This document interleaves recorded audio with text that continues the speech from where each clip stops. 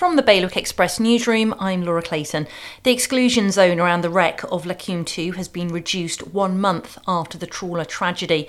Both Bahamian authorities and Jersey's are now doing a criminal and safety-focused investigation into the cause of the accident. The wholesale price of Jersey dairy milk will rise by 15 pence per litre from today. It's in response to increased costs of production and the increasingly volatile global market.